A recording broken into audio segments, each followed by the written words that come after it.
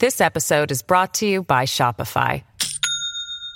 Do you have a point of sale system you can trust, or is it a real POS? You need Shopify for retail. From accepting payments to managing inventory, Shopify POS has everything you need to sell in person.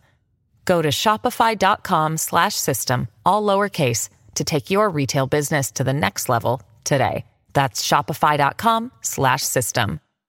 Hello, it is Ryan, and we could all use an extra bright spot in our day, couldn't we? Just to make up for things like sitting in traffic, doing the dishes, counting your steps, you know, all the mundane stuff. That is why I'm such a big fan of Chumba Casino. Chumba Casino has all your favorite social casino-style games that you can play for free anytime, anywhere with daily bonuses.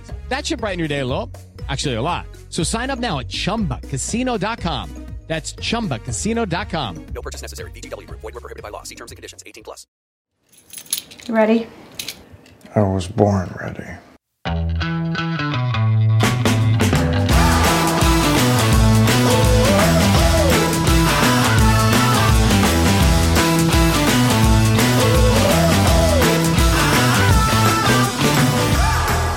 Welcome to the Advisory Opinions Podcast. I'm David French with Sarah Isgur.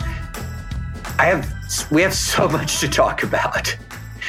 I feel a little overwhelmed. I really actually do, but why don't we? I'll just go ahead and run through the lineup real fast, and starting with Sarah. Did the Onion file an amicus brief? I haven't heard about this. I don't know, David. I only got 75 emails, DMs, tweets, a plane flying over my house with a banner streaming behind it.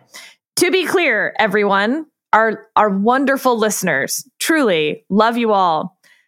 The counsel for the Onion emailed us. We didn't need all the rest of it. We're going to talk about the Onion amicus brief for sure. We're going to start by talking about it, but we also are going to talk about the Alabama redistricting case. And so I've understood, Sarah, that I should not say lit anymore. Fire. The kids say fire. Yes. Yeah. So the oral argument was fire. We're going to have a brief update on Yale. We've got a fabulous escheatment email and a correction about speech or debate. And oh, wait, did I skip over the Trump filing in the Supreme Court? I did. Right. Yeah. I did skip over the Trump filing in the Supreme Court. We got to go, David. I know. Okay. Let's start, shall we? The Onion brief. Sarah. Okay. So we talked about this case quite a bit before. I think we've talked about it twice. This is the gentleman who had a beef with his local police department and creates a Facebook page that is supposed to resemble the police department Facebook page. It says such things as the police department is now accepting new applications for employees. Minorities are strongly encouraged not to apply. Or that pedophiles should come to the police department. If they can do well on some of these puzzles, they'll be taken off the sex offender registry. That they'll be offering abortions to teenagers in the back of a police van. Things like this. The police department keeps telling him to take it down. He keeps not taking it down. Around and around they go. Eventually, they get a warrant for his arrest. Yep. And they do, in fact, arrest him. It is, of course, thrown out under First Amendment grounds. He sues, though, under 1983 to recover damages for a violation of his civil rights. That's where this case gets interesting because the Sixth Circuit grants qualified immunity because, at least in no small part, not that it wasn't obvious that he was protected by the First Amendment, but that the police department got a warrant. And so they had the city attorney go get the warrant, a neutral magistrate sign the warrant. And so whether or not you think that the law was clear at that point, all of those things have to sort of give immunity to the police department from violating someone's civil rights. If all these other people not only agreed, but went through this warrant process, However, the case is up at the Supreme Court, awaiting its certiorari time to be at conference. And in the meantime, the Onion has come barreling in. And I mentioned that counsel reached out. It was not one of the counsels of record on the brief, but another counsel at Miller Johnson, the law firm in question. And I did go ahead and do some Googling on the two lawyers here, Stephen J. Van Stemvoort and D. Andrew Portinga. I'm sure I'm butchering both of your names. Bravo, guys, as we'll go through this. I don't know how much they wrote this on their own / had the help of their client in this case, but I kind of think this was written by lawyers because it was such a good parody of lawyers that it would need some real legal touch here. Yeah. David, I will say, just from the legal side, they do kind of miss the point. Now, it is their point, right? Amicus are not supposed to just do the same as the parties in their filing. They are supposed to be adding value of some other kind. Now, I know that might be hard to believe given some of the amici we've talked about in the past, which seem to just be making the argument again for either of the sides. But in this case, they do not address the underlying problem with the warrant issue and stuff like that. I don't think that'll surprise anyone who knows what the Onion is. Instead, their brief is about the importance of protecting parody under the First Amendment and not requiring, for instance, a disclaimer, which of course would ruin the parody. They make that point over 23 delightful pages. Yeah, I mean, this is a classic amicus brief that, as you're saying, it's not trying to come in and replicate the party's arguments. Let's just read a little. I want to read the whole thing, but we don't have time. We don't have time. So well done. Every sentence is just incredibly well done. But yes, David, read some of your favorites. I thought, I can't wait to read this. When it got to interest of I'm going to just butcher this, amicus curiae, however you want to pronounce it. Okay, it just starts with a bang. The Onion is the world's leading news publication, offering highly acclaimed, universally revered coverage of breaking national, international, and local news events. Rising from its humble beginnings as a print newspaper in 1756, The Onion now enjoys a daily readership of 4.3 trillion and has grown into the single most powerful and influential organization in human history. And it keeps going. It just keeps going. And then sometimes it just out of nowhere will say something. The Onion's keen, fact-driven reportage has been cited favorably by one or more local courts, as well as Iran and the Chinese state-run media. Which is not parody. That's just true. That is just true.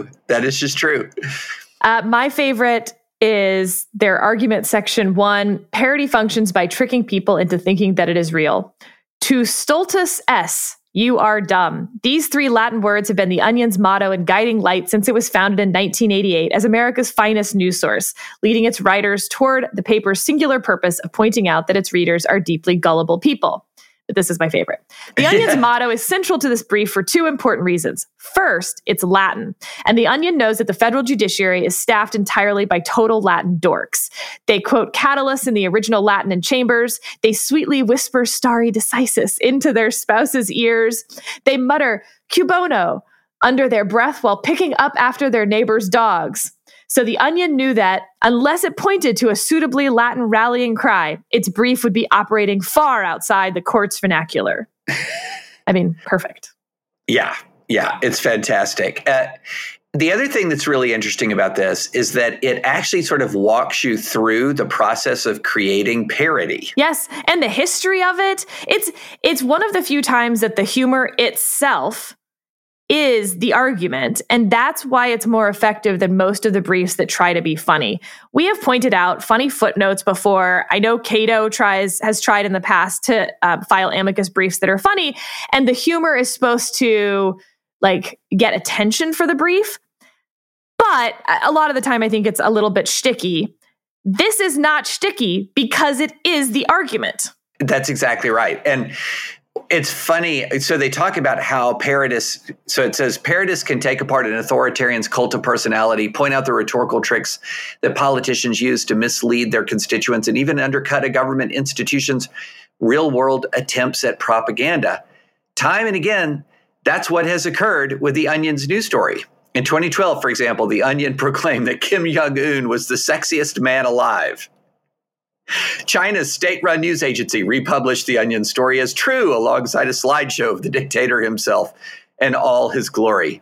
The Fars Iranian news agency uncritically picked up and ran with The Onion's headline, Gallup poll, rural whites prefer Ahmadinejad to Obama.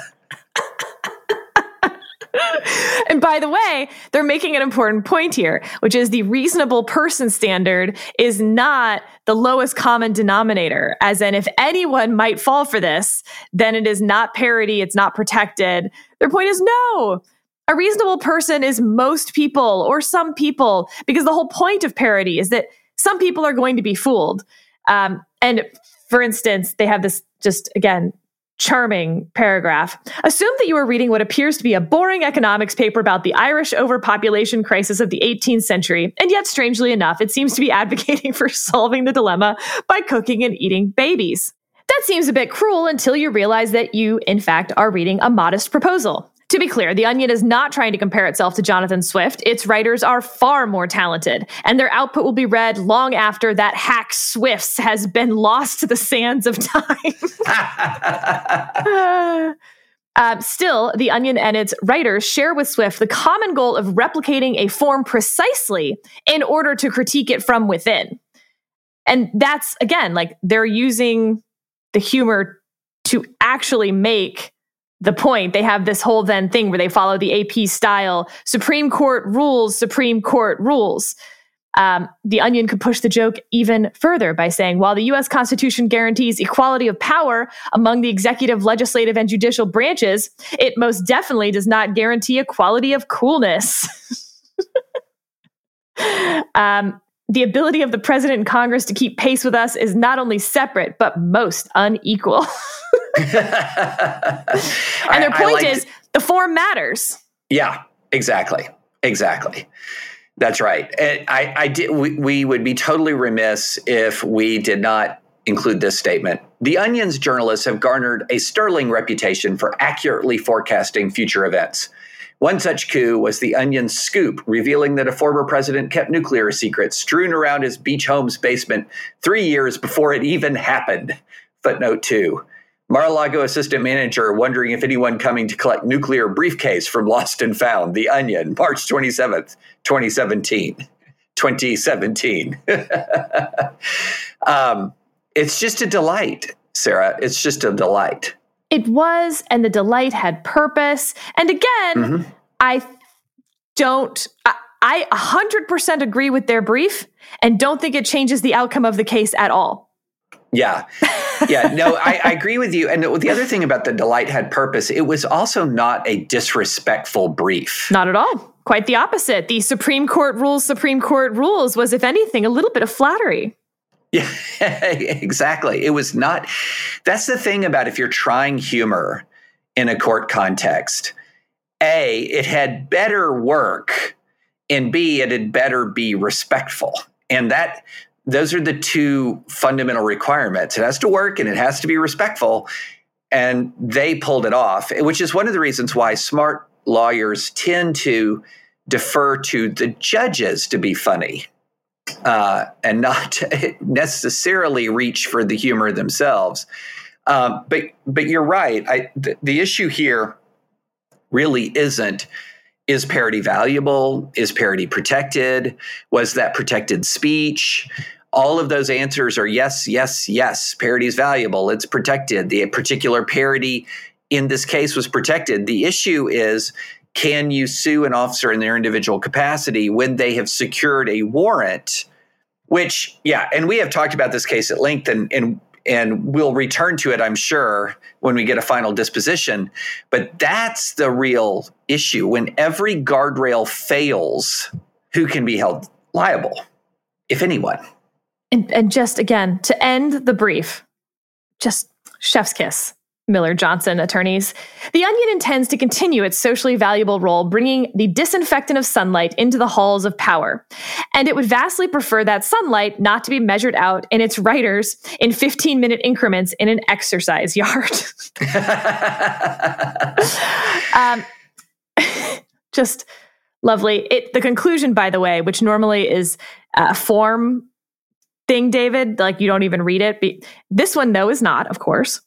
The petition for certiorari should be granted, the rights of the people vindicated, and various historical wrongs remedied. The Onion would welcome any one of the three, particularly the first. I love it. Various historical wrongs remedied. So yes, thank you everyone for sending it to us. And I do mean everyone. I'm pretty sure every single one of you sent it to us, which was almost a parody unto itself. Well, and there's such a wonderful silver lining to that, Sarah. The sheer volume of people sending it to us made me realize our listenership has grown more than I thought that we knew it was big. I just didn't know it was this big. So, and also I would have definitely put this at the end of our podcast, but we were concerned that all of you would revolt and show up to our homes with pitchforks. So we put it at the beginning of the podcast, even though nothing about this actually warrants the beginning of the podcast compared to, for instance, a Supreme Court oral argument on the Voting Rights Act. But you win, I lose. We put it up front. All right. Well, you said it first. Supreme Court oral argument, Voting Rights Act. This was fire. This was absolute fire. Sarah, you listened to it. I read it. Do you want to set this up for us? Yeah. So before we get into some of the law, we, of course, mentioned that there were two arguments earlier in the week on Monday that were less fire. Yes. And those were the first oral arguments for Justice Jackson. But this was the first big hit parade case for Justice Jackson. And we definitely learned some things about Justice Jackson. She is going to be a hot bench, very much in the style of a Sotomayor in a lot of ways, debating the advocates, less questiony, more debate format. However, I will say, and I can't fully explain it to you about sort of the nuance of human language, but when she's talking, it sounds like she has a smile on her face. Yeah. Does that make sense? Like, I wasn't there. And it makes yet, total sense. I can hear her smiling and looking very pleasant at advocates. Now, at times, I actually thought that in some ways that almost could come across as sarcasm or patronizing. But again, this is just like my impressions of the first oral argument. Let's see where it goes from there. Number two, big picture, David, Justice Kennedy was in the room. And I just picture him, I guess he sat like in the front row. Mind you, he's, a retired Supreme Court justice. He does get a law clerk. He shares that law clerk with Justice Kavanaugh. That's tradition. Justice Breyer has a law clerk, for instance. But I guess I'm just picturing him there with like a vat of popcorn, like watching the argument. Not my problem. But he came for that water case that we talked about, the WOTUS case, and he had written one of the main water decisions many, many years ago when he had first sort of joined the court. And so again, like all the justices are looking at Justice Kennedy, watching them as they potentially undermine, dismantle, overrule one of his big WOTUS cases. So that was good times. Let's see, last sort of big picture thing before we get to the facts, back to the Voting Rights Act case. The Alabama Solicitor General argued that Eddie LaCour, David, I know you'll be shocked to hear that I know Eddie, consider him a friend, but importantly, his wife, Alice LaCour, following a long tradition, long meaning just this podcast, and her, she has a podcast. So she also has a husband of the pod, and her husband of the pod is Alabama Solicitor General Eddie LaCour. She does a true crime podcast as an assistant United States attorney. So as a federal prosecutor, she goes back through old cases and walks through them in sort of this true crimey way. It's a fabulous podcast. So anyway, that's Alice and Eddie here arguing the case. I thought Eddie did a nice job in what was, David, this case was a mess. Wow. Yeah. This episode is brought to you by Shopify. Do you have a point of sale system you can trust, or is it a real POS? You need Shopify for retail. From accepting payments to managing inventory, Shopify POS has everything you need to sell in person. Go to shopify.com/system, all lowercase, to take your retail business to the next level today. That's shopify.com/system. All right, I'll try to get to the merits here. So, we've talked about this a little bit before, but in 1986, there's a very big case called Thornburg v. Jingles. 99% of the United States pronounces it as Jingles when they care to pronounce it at all. However, it's worth noting that Justice Alito pronounced it Gingles. Yes. And that caused me, and I'll tell you, husband of the pod, to go down a bit of a rabbit hole. And he found me the audio from the original Jingles oral argument where Chief Justice Burger introduces the case. David, do you want to know what Chief Justice Burger said? Gingles. Yes, he did. Mm-hmm. Now, does that make him an authority on how to pronounce that? It absolutely does not. But as best I can tell, the word was not used by the advocate during the argument. And therefore, sort of the closest to history that we have is the Chief Justice saying Gingles. Alito might be right, which means all of us have been mispronouncing this. I don't know anyone who pronounces it as Gingles except one justice on the Supreme Court, but history may vindicate him yet. Okay, so this is about Section 2 of the Voting Rights Act and about redistricting and how to draw these lines. So Congress creates all of these Senate factors. We don't need to go through those because and I'm still going to pronounce it Jingles. I'm so sorry, but that's just the way it's going to have to be. Time has worn its effect, and it is, I can't undo it now. The Supreme Court in the 1986 decision creates that plaintiffs must show the existence of these three sort of preconditions to get in the courthouse door, basically, to challenge a district map. So they have to come with their own map, basically. This is under the Voting Rights Act. Yeah. Right. And the map needs to show that the racial or language minority group, quote, is sufficiently large and geographically compact to constitute a majority in a single member district, that it's politically cohesive, meaning they tend to vote the same, and that the majority is also politically cohesive and votes against the minority. David, I don't want to get too far into the weeds in all this because there's some like big picture things here that come out. Lots of big picture things. It is putting at tension the idea of race neutrality against a history of racial discrimination. And so what you saw for a long time were congressional districts drawn in a non-race neutral way for the purpose of depriving, just another way of depriving Black people, not of voting in this case, but of their vote mattering. That is simply factual. No one disputes that. And the question that we keep coming back to in a variety of ways and a variety of cases, whether it's affirmative action or these Voting Rights Act cases, is, are we done remedying that? Are we past that sort of very blatant race discrimination? Or is there now just sort of insidious discrimination that's, they're not saying the purpose is to deprive Black people of a meaningful vote, but nevertheless, it is the effect. The result is that it is depriving Black people of a meaningful vote. And the problem that you come up with in any redistricting scenario is cracking and packing.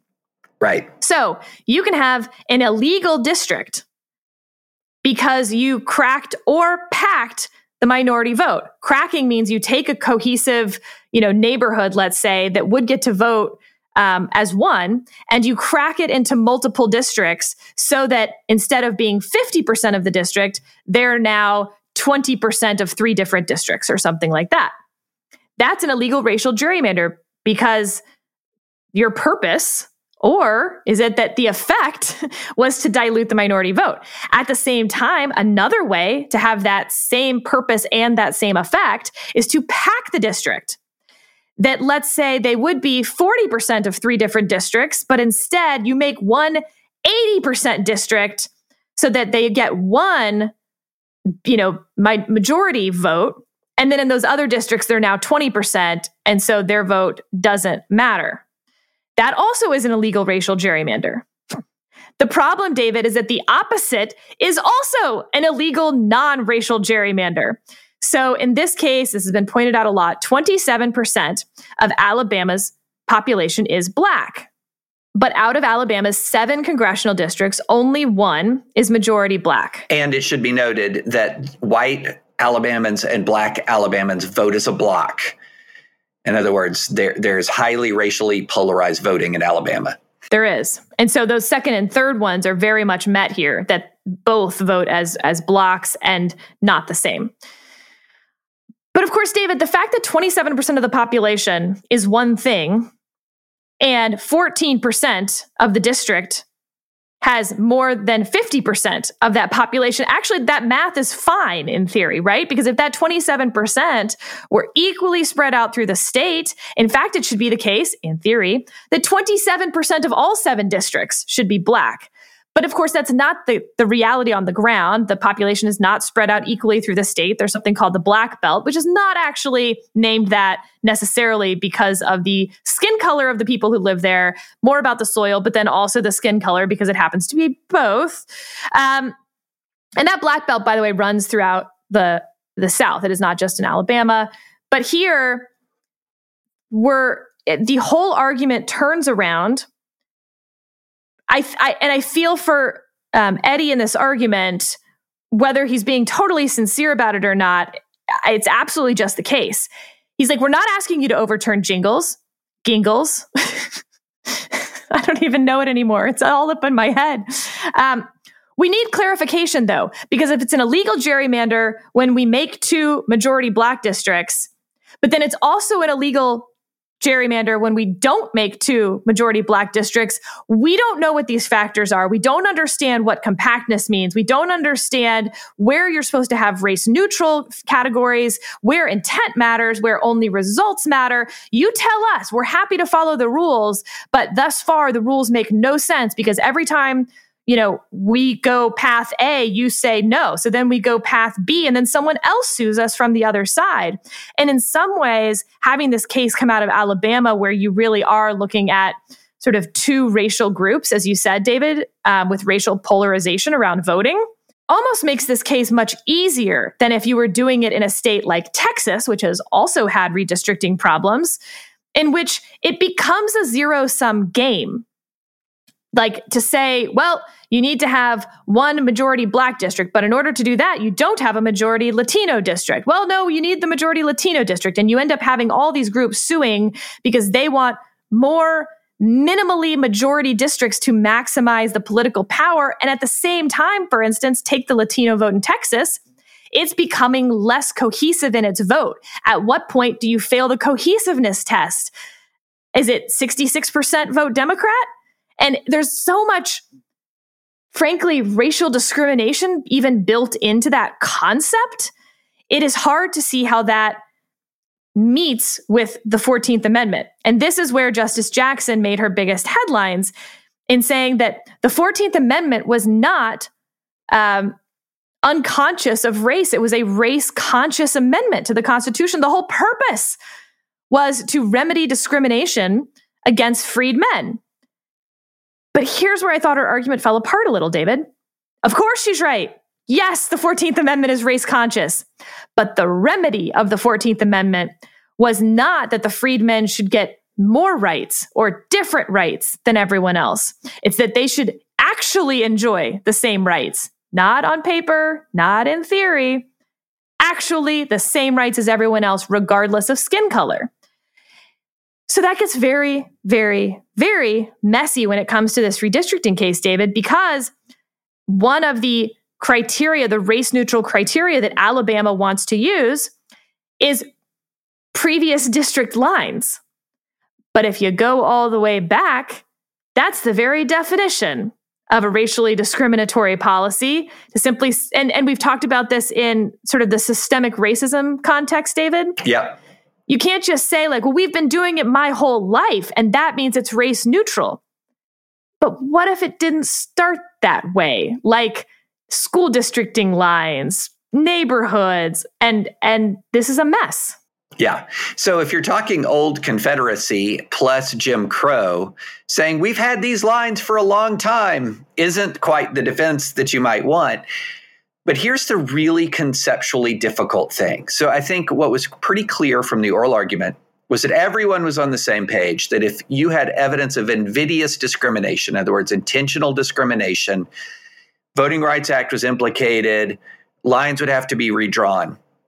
But what if you don't have evidence of invidious discrimination, but what you do have evidence of is a disparate impact, a pretty big disparate impact to the point where, so for example, 14% of the Alabama congressional delegation is going to be Black, 27% of the population is Black, and this is sort of a permanent thing, the way these district lines are drawn, to where Black Alabamans are going to have about sort of half of the representatives that their numbers would indicate.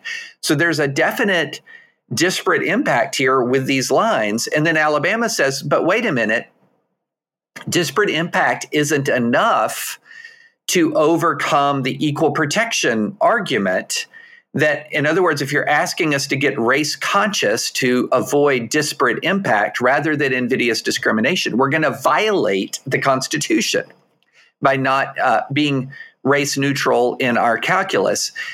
And that's where, you felt like the advocates were saying, tell us, because one of the answers that I can't remember if it was Kagan, but one of the three Democratic appointees said, wait, we've already identified a compelling governmental interest here in Section 2 of the Voting Rights Act. Doesn't that get us past the equal protection analysis? And that's going to be one of the really key questions here. And then to make this more complicated, Sarah, okay, let's suppose you say that if 14% of Black Alabama, if 28% or 27% of Alabamans are consistently getting 14% representation, and it's because of their race, even in the absence of intentional racial discrimination. And so therefore, that disparity should be addressed and consistent with the Equal Protection Clause. Let's fast forward to the Harvard case. What does that mean when you're talking about, say, university admissions and percentages in university admissions? Now, I think Alabama might then respond, or the plaintiffs in Alabama would respond and say, whoa, time out. This is old Confederacy stuff that we're dealing with here. This is old Jim Crow stuff that we're dealing with here. It's just kind of apples and oranges. Don't go too far down this road. Don't imply too much from it. Let's look at Alabama. And the bottom line is you have patterns of life, residential segregation that exists in Alabama. That residential segregation is a legacy of a lot of de jure segregation that went before. And now, under quote unquote race neutral principles, you're just consigning Black Alabamans to half the representation of their white neighbors. The white neighbors are overrepresented. Black Alabamans are underrepresented. And isn't that what the Voting Rights Act is all about? And okay, so a big problem here, and it got very into the weeds about map drawing. Did the plaintiffs need to be able to draw a second majority Black district using only race neutral criteria? Because they weren't able to do that. And they, even through their experts in various computer simulations, you couldn't draw a second majority Black district without factoring in race itself. And as factoring in race, you end up with a district that is basically grabbing people from two different metro areas and then a whole line in between. I forget exactly the number, but it was, over 100 miles long, something like that, like 127 miles long. And this goes back and forth of, do you have to have a race neutral map that could be then majority minority in order to satisfy that equal protection problem? Or, as I actually thought Justice Jackson made this point quite well, you're saying that there were 50 factors in factors you gave the computer, and it didn't come up with the second district. But if you add in a 51st factor, which is race, yep, it comes up with this district quite easily. It doesn't mean that there was only one factor in that second iteration. It was just that you added in race as something else for the computer to create from, not that it was the predominant factor. And then you have Justice Alito saying, but it is the but-for factor, isn't it?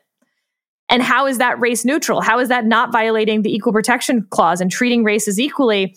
And again, you get to this zero-sum problem that I thought Eddie, the Solicitor General of Alabama, Eddie LaCour, made quite well. So in his argument, he's saying, so if someone brings a challenge to an early voting period and say it's 10 days, but really should be 20, and they prevail and they get 10 more days, no one is harmed on account of race. The minority voters who prevailed and the majority voters can both take advantage of that.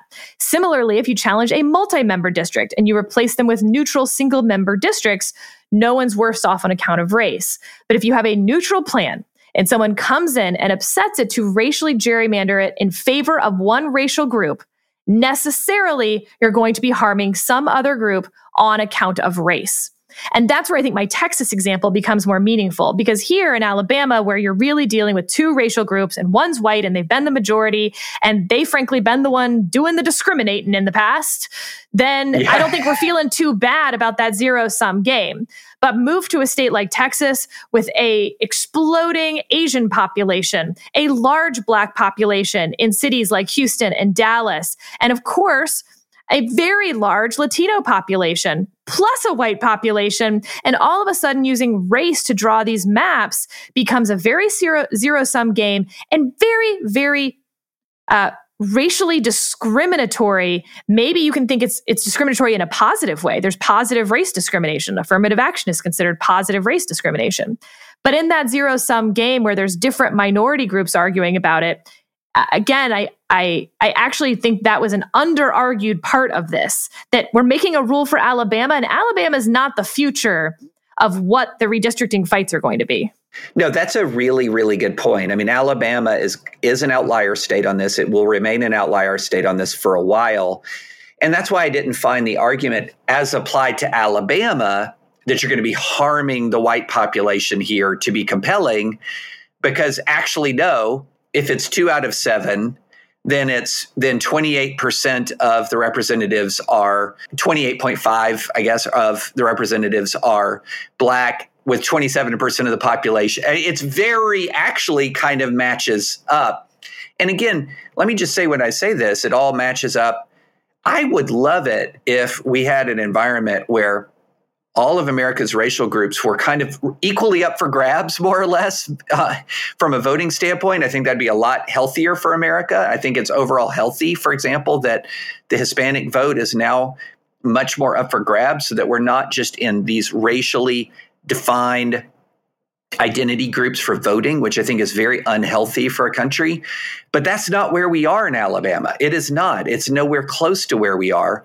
So, it's interesting, if you go back to original voting rights legislation, original voting rights legislation singled out problematic states. And they had different, now that's all gone, but we're back to sort of the blanket universal look at voting rights, which makes this an even more difficult kind of case to resolve. Because you're right, Alabama is different. It's really theory versus reality. In theory, we want race neutral principles. And in reality, we're not living in a race neutral world yet, and not in Alabama. Yep. And Solicitor General LaCour ended with this. We've got a real life example with Louisiana's case that's pending before this court as well. Back in the 90s, they drew 2 majority Black districts. Twice, district courts said that's racial gerrymandering and tossed them out.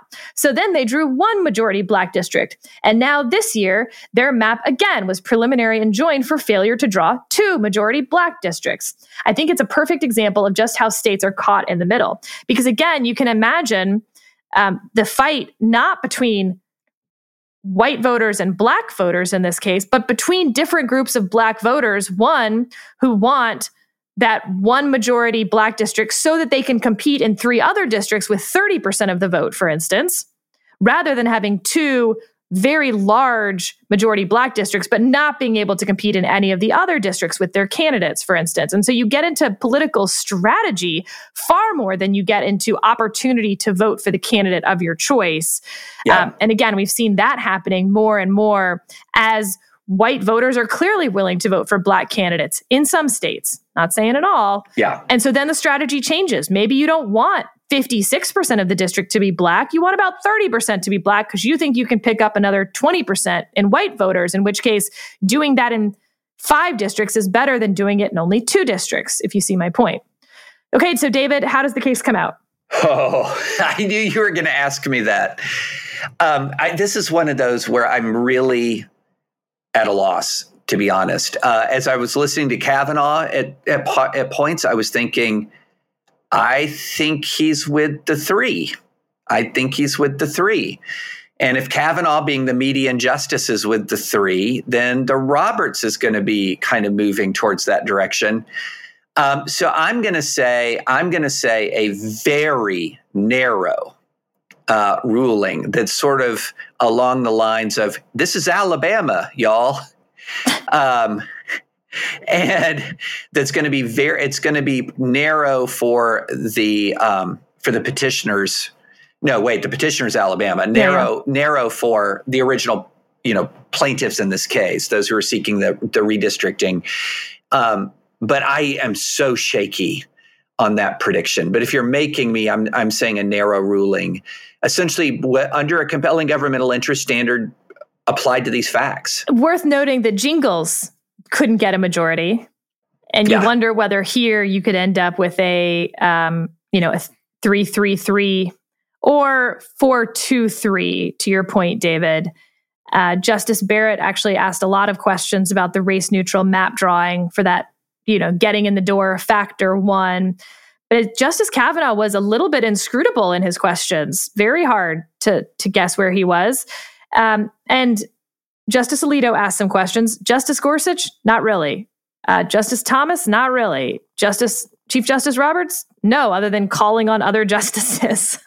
And by the way, I'm very curious to see how this term goes because, and again, this is just the first hit parade argument, so I don't want to make overgeneralizations based on one argument. But it was very much dominated by Kagan and Jackson, with Alito there too. And they were kind of just debating, frankly. And it wasn't a whole lot of, hey, I'm trying to see clarity on this. And what would your test mean for this? And hypothetical this. And if that's the case, I wonder if some of the other justices are going to start adopting the pre-COVID Thomas stance of, clearly we're not here to ask questions, so I don't really need to participate in the food fight. And it will become more dominated by sort of the most strident voices in the argument, which frankly will be a lot less fun. And it's why I liked, I think, the Chief Justice Roberts going down the line and asking anyone if they have any final questions. That was still here this time, but it was far less utilized.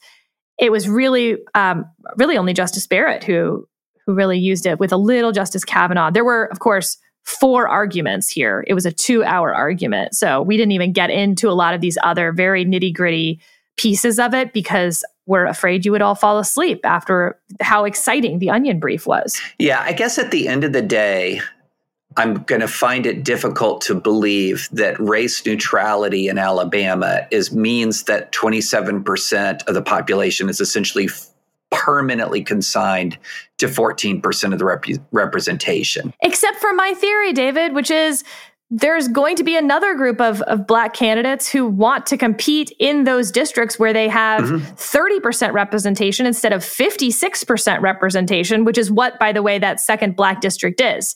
So it's 56%. It's barely a majority. Yeah.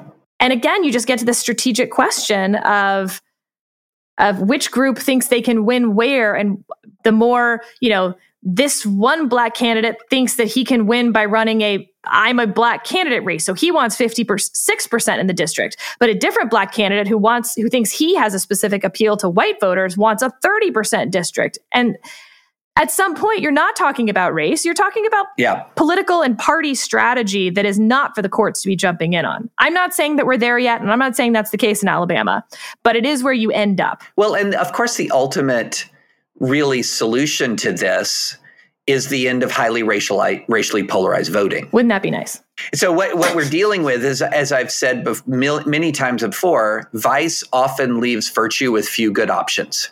And so, so true. Anyway, so if you have highly racially polarized voting, this is the predicament you're putting a country committed to equal protection. This is the predicament. If you do not have highly racially polarized voting, the predicament starts to vanish. So we'll see. Well, that's the first of the hit parade cases. We talked about this term being sort of a race term. This is certainly one of the biggest cases on that race card. But this is quickly becoming the tech term too, with many of those social media and tech cases coming up. It'll be interesting from a media narrative, a term narrative, which one kind of wins out at the end. Sort of old school media narrative, legal narrative is going to want to follow those race cases. But I actually think the social media cases are where the court is least equipped, least prepared to create new law and could make weird, large, accidental jumps that are unpredictable. So this, in some ways, is more predictable. We had lots of Voting Rights Act cases, again, going back to Jingles, and we did Brnovich last term before. We've done pre-clearance before that. So this follows a long line that we've already seen. And I think this will be a while till we see a decision. This could be definitely late spring, if not in the June bucket. Okay, round two. Name something that's not boring. A laundry? Ooh, a book club. Computer solitaire, huh? Ah, sorry, we were looking for Chumba Casino. That's right, ChumbaCasino.com has over 100 casino-style games. Join today and play for free for your chance to redeem some serious prizes. ChumbaCasino.com. No purchase necessary. Void where prohibited by law. 18+. Terms and conditions apply. See website for details. Okay, speaking of the Supreme Court, David, somebody has an emergency filing at the court.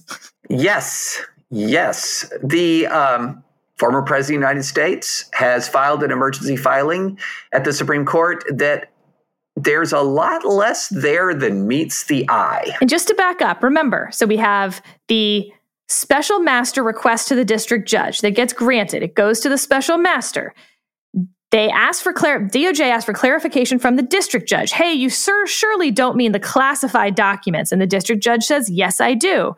DOJ goes to the 11th Circuit and says, you've got to be kidding me with this classified document stuff. And the 11th Circuit says, she was kidding you. Nobody in their right mind could possibly think that the special master and the Trump team need to review the classified documents, and the DOJ can no longer review the classified documents as part of its investigation. He has no interest in documents marked as classified.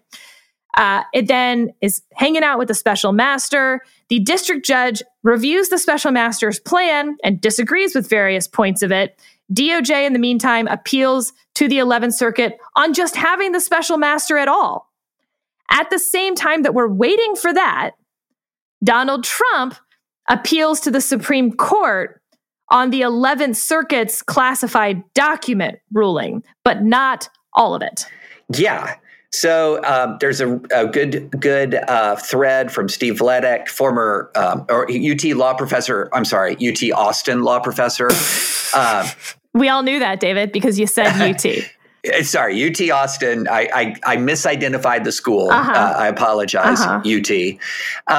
So former guest on the pod.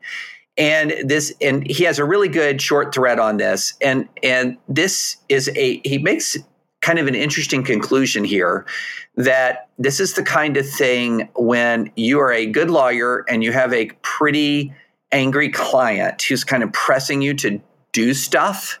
Sometimes you file something that's really narrow and technical and not super material to the case. And you go, look at this, client. We have filed an emergency appeal to the Supreme Court, because the appeal isn't really asking to vacate the whole 11th Circuit ruling. It's not arguing that the DOJ should be enjoined from using the classified documents. That's not what's happening at all. Arguing instead that those classified documents should be part of the collection of documents that the magistrate judge is reviewing. That's it. That's the argument. It's not that big a deal, to be honest. And the argument is really super technical, sort of based on this idea that the injunction, you can appeal, law students, from an injunction as a preliminary matter. There's not, appellate jurisdiction is limited.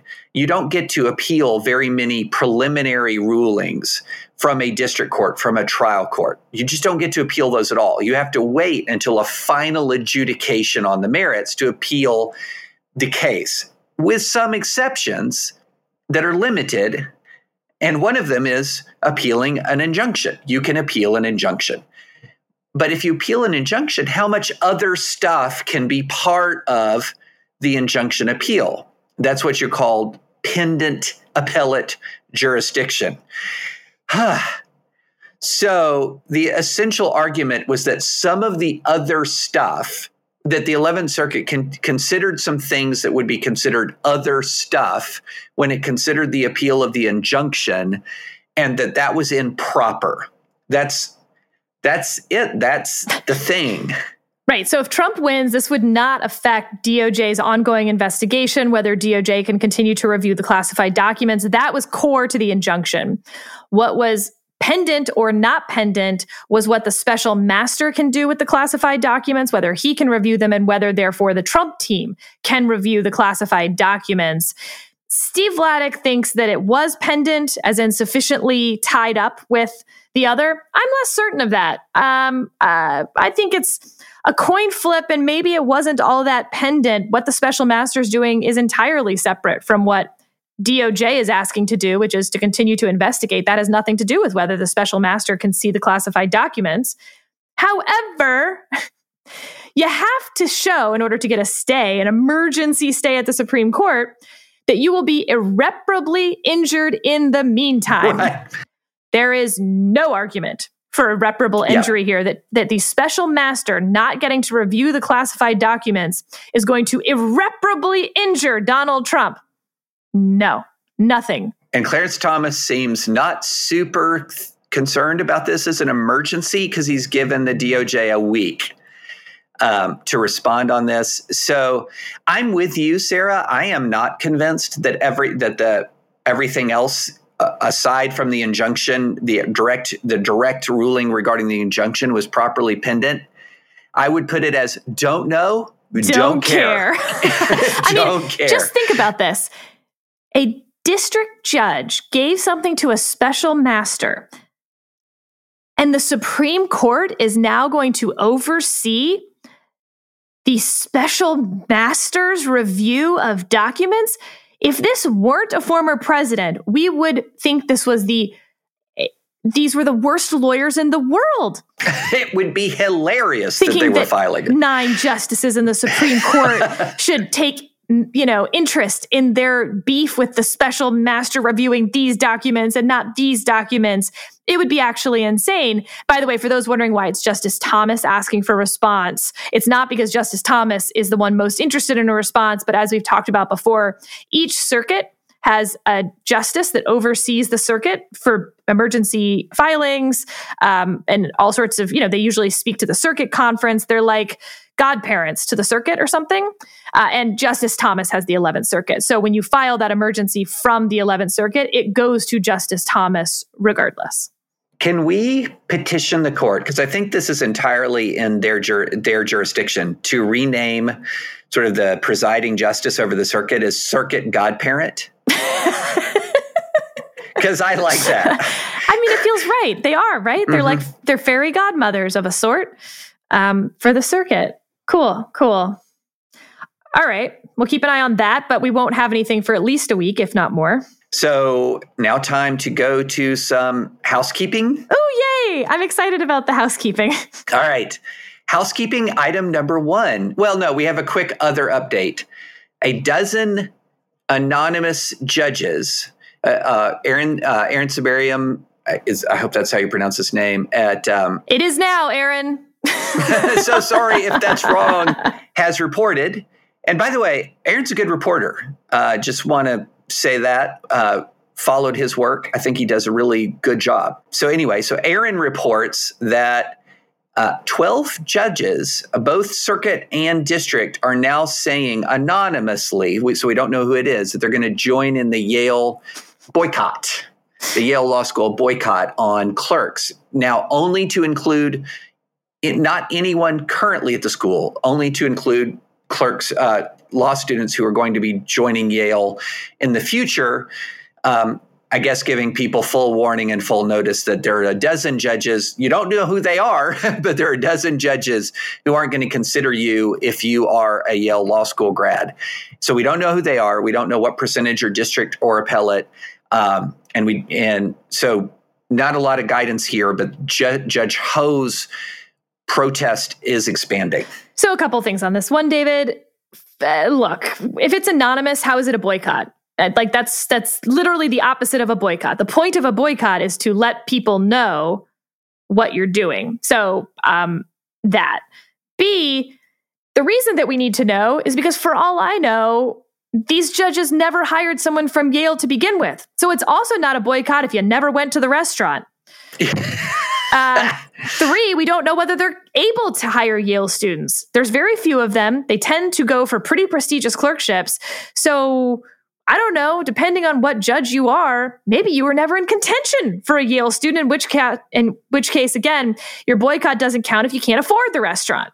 Next thing, I think there's a few other unfortunate parts of this that we didn't talk about last time, and I just want to mention 2 of them. One, I think it would have been more effective if Judge Ho had then said that he has already hired, for instance, a current Yale student as a clerk to make the point that the current students are fine.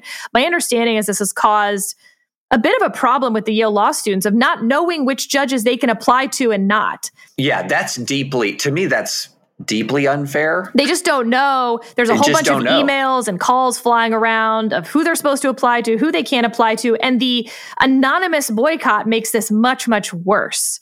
Because now there's all these judges out there that they're going to waste their time applying to, but they don't know who they are. You know, clerkship applications are hard and time consuming. And so you're punishing current Yale students almost certainly. And you're definitely punishing the future ones who, again, may have gone to the school without even knowing this was going on. Right. Second point, David, and I did make this point last time, but I want to emphasize it. By not saying what Yale has to do in order to end the boycott, also undermines the boycott. You don't boycott apartheid without saying you're boycotting apartheid itself, not, I don't like what South Africa's doing right now. Well, what are they doing? What Right. specifically do you want them not to do for you not to boycott?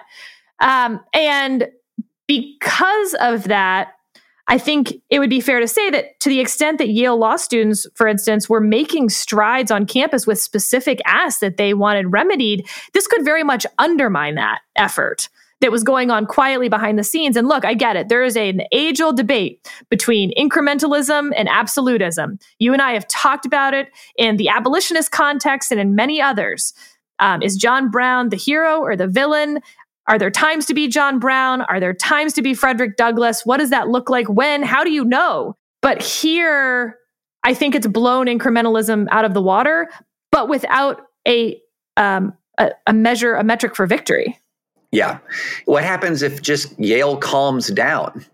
How long does Yale have to calm down? You know, if we go 2, 3 years, 4 years, 5 years without a disruptive without disrupting free speech or a scandal? Do you lift? I mean, what's the standard here? The person who is sort of in charge of all this is no longer there, Ellen Cosgrove. Second, the wall that was causing a bunch of the drama where students could just email and name other students who they found problematic, that's been taken down. There's now literally a physical wall where you can post your feelings, but that's quite different than just emails flying back and forth in the middle of the night. So again, I mean, I'm very sympathetic to all of this. And I think that Judge Ho, he's not anonymous, and he was very clear on when this would take effect. So it's not that I'm an absolutist on what Judge Ho did was wrong or stupid, but as this is now growing into anonymous other judges, now I don't understand what we think we're accomplishing here. Right. It seems like an own the libs effort that's going to end up maybe owning some really good folks who are quite conservative, and have probably shown a lot of courage and perseverance in an adverse environment, but nope. No clerkship for you. Or just didn't know what they were doing going to law school like me. And like me as well. Now we have the fun part. Yes. So 2 things. 1, I got a correction. I said speech and debate clause when we were talking about that Lindsey Graham amicus brief. And I got a fun little note from a friend, mind you. And it said, it is speech or debate clause. And I would just like to address this a little bit and read from Article 1, Section 6, Clause 1 of the Constitution. Senators and representatives shall in all cases except treason, felony, and breach of the peace be privileged from arrest during their attendance at the session of their respective houses and in going to and returning from the place, and for any speech or debate in either house, they shall not be questioned in any other place. So that is the speech or debate clause. And I agree, it says speech or debate. There's really no debate over the speech or debate clause. However, I do think it's worth noting that it is called the speech and debate privilege. So the clause says or, but the privilege is and I absolutely think that I was saying speech and debate clause. That's wrong. I should have said speech and debate privilege. And we, Sarah, are nothing. We strive to be nothing if not precise. That's right. On this podcast. That's right. And shall we now move on to why we have the absolute best listeners? It never fails, David. Never fails. So never fails. We talked about escheatment and the state of Delaware trying to hungry hippo up all the unclaimed money in the country and use it for their own budget, which sounds awesome, Delaware. You must just have golden bridges and lovely public restrooms that smell of Chanel. But in doing so, we also were talking about the pronunciation of escheatment and having a fun time saying escheatment as many times as possible. Many of you have weighed in to say that is how you pronounce escheatment at your law firms, in your chambers. Good. I'm less embarrassed. But none of you matched this email. David, can I read it? Yes, please. Go for it. Good afternoon, you two. I am a layman and a faithful listener to AO. I was so excited when you discussed the money order case because I can hardly believe you're talking about this. I have served as the compliance supervisor in the Colorado Unclaimed Property Division for the past 20 years. I work every day on the issue of escheatment among the states. Nobody ever cares about what we're doing, and there it was on my favorite podcast in the whole wide world. I thought Sarah's explanation of the background was just fine. Delaware does assert custodial rights over abandoned property that, in the opinion of many other states, would properly be distributed among the several states in recognition of earlier Supreme Court precedent and the concept of mobilia sequuntur personam. By the way, layman? Okay, that was a lot of Latin you just threw at me. That was good. That was a strong Latin debut right there. See Texas v. New Jersey by the Supreme Court in 1965 for a quick primer on unclaimed property law and the disputes among the states, if you're really bored. Again, I'm questioning your layman status. And then he says, a sheet has its roots in feudal times where a lord would receive ownership of a tenant's property upon that tenant's death. In modern American tradition, the state only assumes custody with no ownership rights over the undischargeable debt in the possession of a private company. I know you love it when your pronunciation of words is corrected, and it may have simply been a difference of accent between Sarah and myself, but I typically hear the word escheatment pronounced with a real punch on the middle syllable. Escheatment. People love calling us and overpronouncing it that way as if they are very clever to have discovered that the middle syllable is cheat, and that therefore we should all be in the penitentiary. Love the pod. More unclaimed property. More, with 5 exclamation points. That's fantastic. That's why these are the best listeners in America. I mean, you talk about escheatment, and we've got what was the exact title? Compliance supervisor of compliance supervisor in the Colorado Unclaimed Property Division for 20 years. That is expertise. Yes. Right there. That is expertise. And just in case we questioned it, he did email us from his official account with his official signature, because otherwise you guys could be faking your expertise. But of course, this is not a fake, sir. Yeah. To all you fake compliance supervisors out there, getting excited about escheatment. We're not buying it. We're not believing you unless you email from your actual account. So, but that was a fantastic email. Thank you for listening, Mr. Compliance Supervisor. That was fantastic. Really appreciate the background. And get all your friends in the other 49 states on the advisory opinions train. We appreciate it so much. Oh, David, one last thing. You know our Nah Dog doctrine? Yes. For those who might be new listeners, it's a new Supreme Court term. I know it'll come up many times this term, but this is where the Supreme Court, you make an argument, you stand up, you're making your best case, and the Supreme Court basically is like, nah, dog, that's not it. So it turns out UVA Law School, they do like a musical where you take current songs and change the words to be legally nerdy. They have a new version of the Nah Dog doctrine that if you have children listening in the car, now's a good time to probably, we're at the end of the podcast. You don't need to listen anymore. So go ahead, turn it off. Okay, for the adults. So there is a song called WAP, David, W-A-P. Actually, even with the adults, I'm not going to say what that is. So do I need to turn off the podcast No. now? Okay. But the point is that the song has the acronym WAP. Right. And UVA changed it to wrong ass precedent. WAP, WAP, WAP, WAP, wrong ass precedent. And I love it. And it's not the same as the Nah Dog doctrine. No. But when you stand up in court and you're arguing an orthogonal point or you don't know the case law, that's some wrong ass precedent. And I think that that's a pretty fun one, and I'm going to borrow it, UVA. Thank you.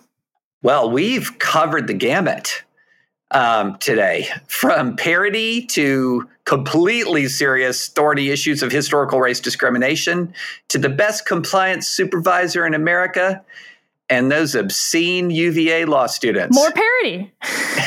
More parody. So if you enjoyed this podcast as much as I did, please rate us. Please subscribe. And as always, please check out thedispatch.com.